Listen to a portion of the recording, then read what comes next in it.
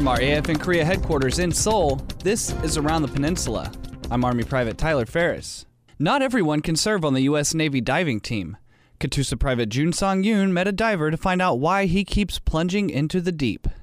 CM1 Timothy Plummer is a member of the United States Navy Underwater Construction Team too.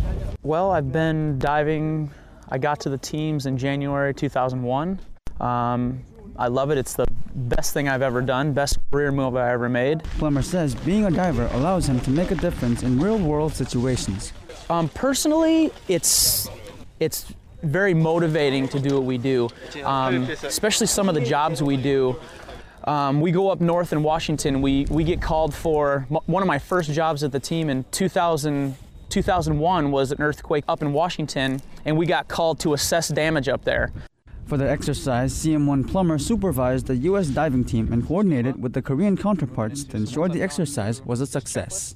Big on safety. Obviously the language barrier for us is big. That's why we always make sure we run our own side, they run their side, and then we try to put two divers together. Always the language barrier, but they're Navy divers also. He also said working with other countries allows his team to remain aware of new technologies. I'm Katusa Private Jun Sang-yoon, Shinhae Naval Base, Korea.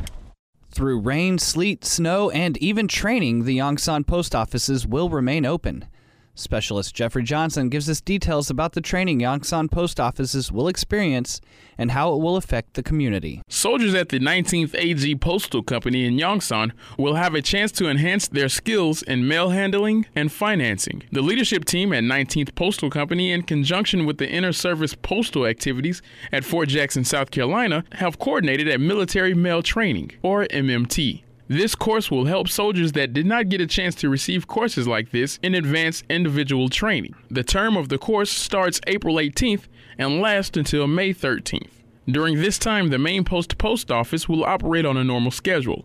The South Post Office will run from 10 in the morning to 4 in the afternoon. 2nd Platoon Leader 2nd Lieutenant Scott says that she hopes the Yongsan community will be patient and understanding during this time. Expect some delays, being that right now, during the course, we will be kind of short-manned because the soldiers will be training at a different location. The South Post Office will be available for parcel pickup only. No finance operations will be available. Specialist Jeffrey Johnson, Yongsan, Korea.